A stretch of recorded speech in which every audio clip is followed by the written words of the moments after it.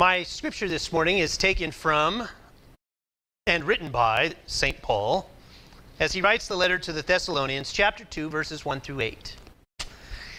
You yourselves know, brothers and sisters, that our coming to you was not in vain.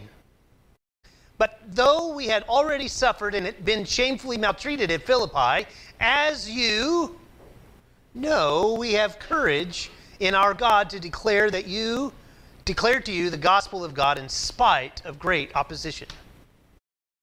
For our appeal does not spring from deceit or impure motives or trickery.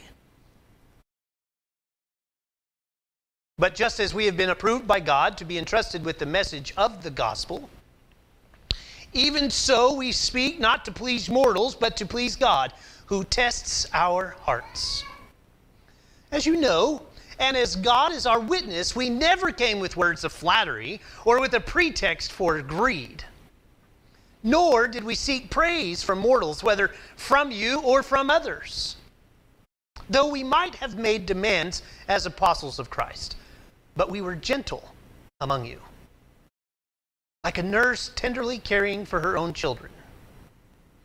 So deeply do we care for you that we are determined to share with you not only the gospel of God, but also our own selves, because you have become very dear to us. May God bless the reading of God's Holy Scripture. Amen.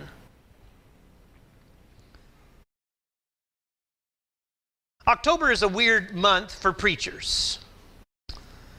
It's that one month of the year that for some reason someone decided to call it Pastor Appreciation Month. And it's uncomfortable. Kim will tell you, Sheets will tell you that I struggle with compliments as it is.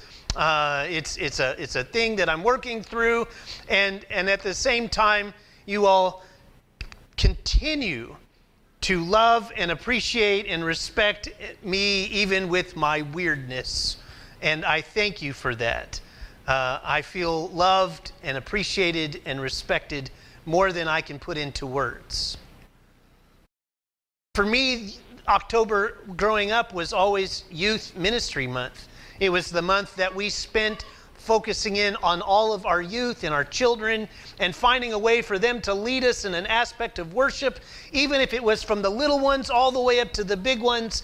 Some way, somehow, their faces needed to be in front of us because they are the way for us to understand and to be a part of, and Jesus uses as the pathway to the kingdom of heaven.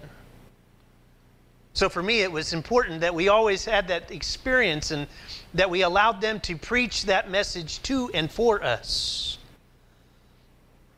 But something has happened to this church in Thessalonica. Something has happened before they have come in, and for some reason he feels as though his respect and appreciation has been questioned, or he has been challenged in some way. The beginning had not seen some sort of weird moments, but it had been not hopeful. He had evidently mistreatment in the town before him in Philippi, with great opposition in their efforts to proclaim the gospel. The itinerant Paul party might have been classed with the wandering philosophers of the day, because in the first century you had people that would walk around and they would talk about Aristotle and Socrates, and they would talk about the ways of life and how the world worked, but not using the words of God, you see, but using the words of humankind. They did not do what Paul's party was doing. Paul's group of philosophers or theologians were proclaiming the gospel of Jesus Christ. And the difference between the Paul party and the philosophers is Paul's party did not pass the proverbial hat asking for a donation after the conversation about Jesus Christ. Their motives have been pure and above board from the very beginning. They had a deep investment in this congregation, that so deep that money itself couldn't buy. You see, during that time, the Greek world of Paul's day was quite familiar with the teacher-student relationship, in that the student reflected a unique disposition around which the teacher would offer teaching suited for the individual. For some reason, over the last 2 or 3 weeks, I have found myself surrounded by retired teachers commiserating about what it was like when they were teaching and what it's not like to teach today. It's a scarier place to teach in the world that we live in. It's also a little bit frustrating. Those that are in education can tell you that it's not like it was when they first started. They can tell you that for a fact. And it's definitely way different than it was 25 or 30 years ago. Even as I was bringing up the aspect of bullying, we have come to a point in our life where teachers beg and they long for that one moment where they get the heart of that student and there's a spark of interest in the subject matter that somehow it moves them to focus more on that subject matter. And then you feel this excitement and you want to share it with them and you want to give it to them. And right before you feel like they're going to take it to the next level, the bell rings. And the interest in that subject matter is gone and might not ever be rekindled. They're so overstimulated in today's culture that to come back to that one little moment, it takes hours and hours of time to bring them back to attention. In the first century, this teacher-student relationship was about the relationship that they had of these topics, this subject matter that they shared with one another. It's in that place, in that moment, that these students would talk about their faith and Paul would challenge them to think deeper about it.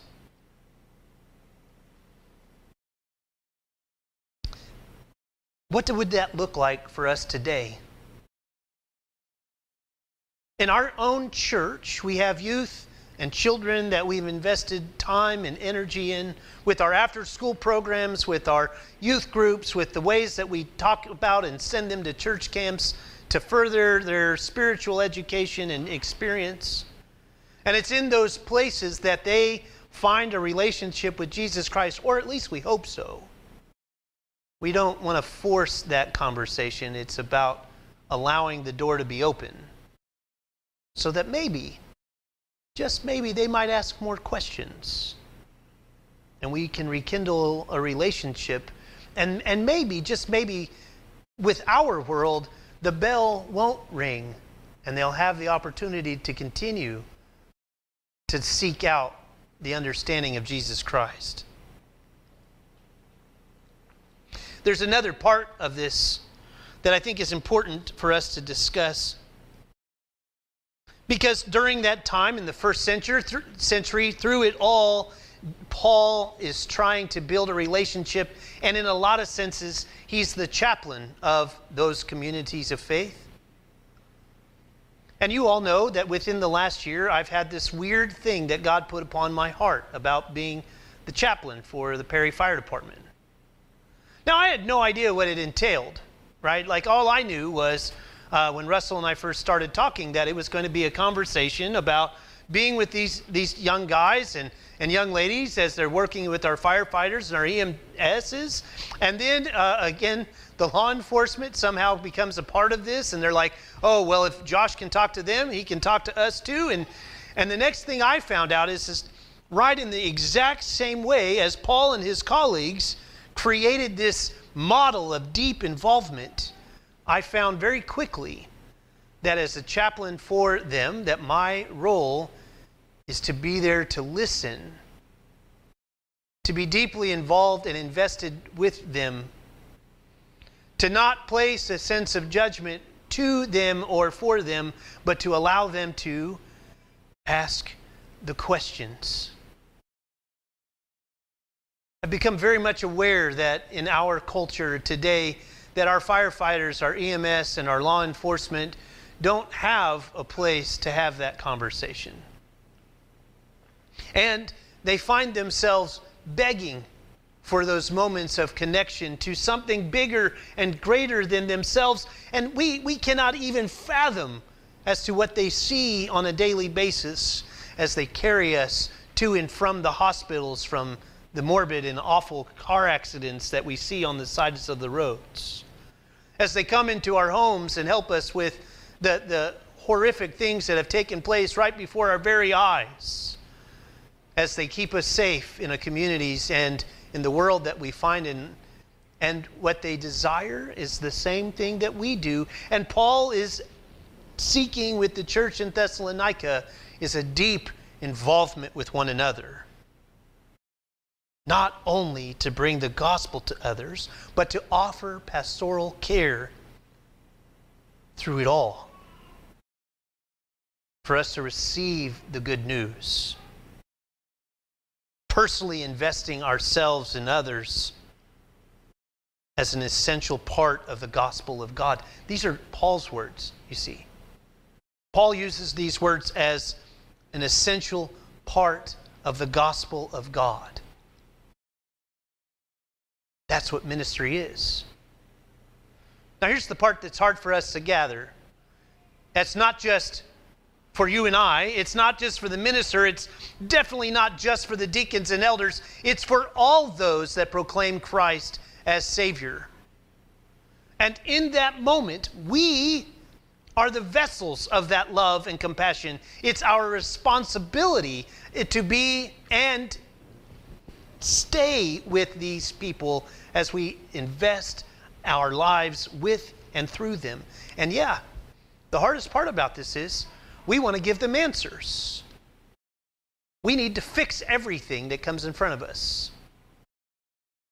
Paul's church, as he's talking to them, somebody has started a problem and has implied that the money became more important than the message.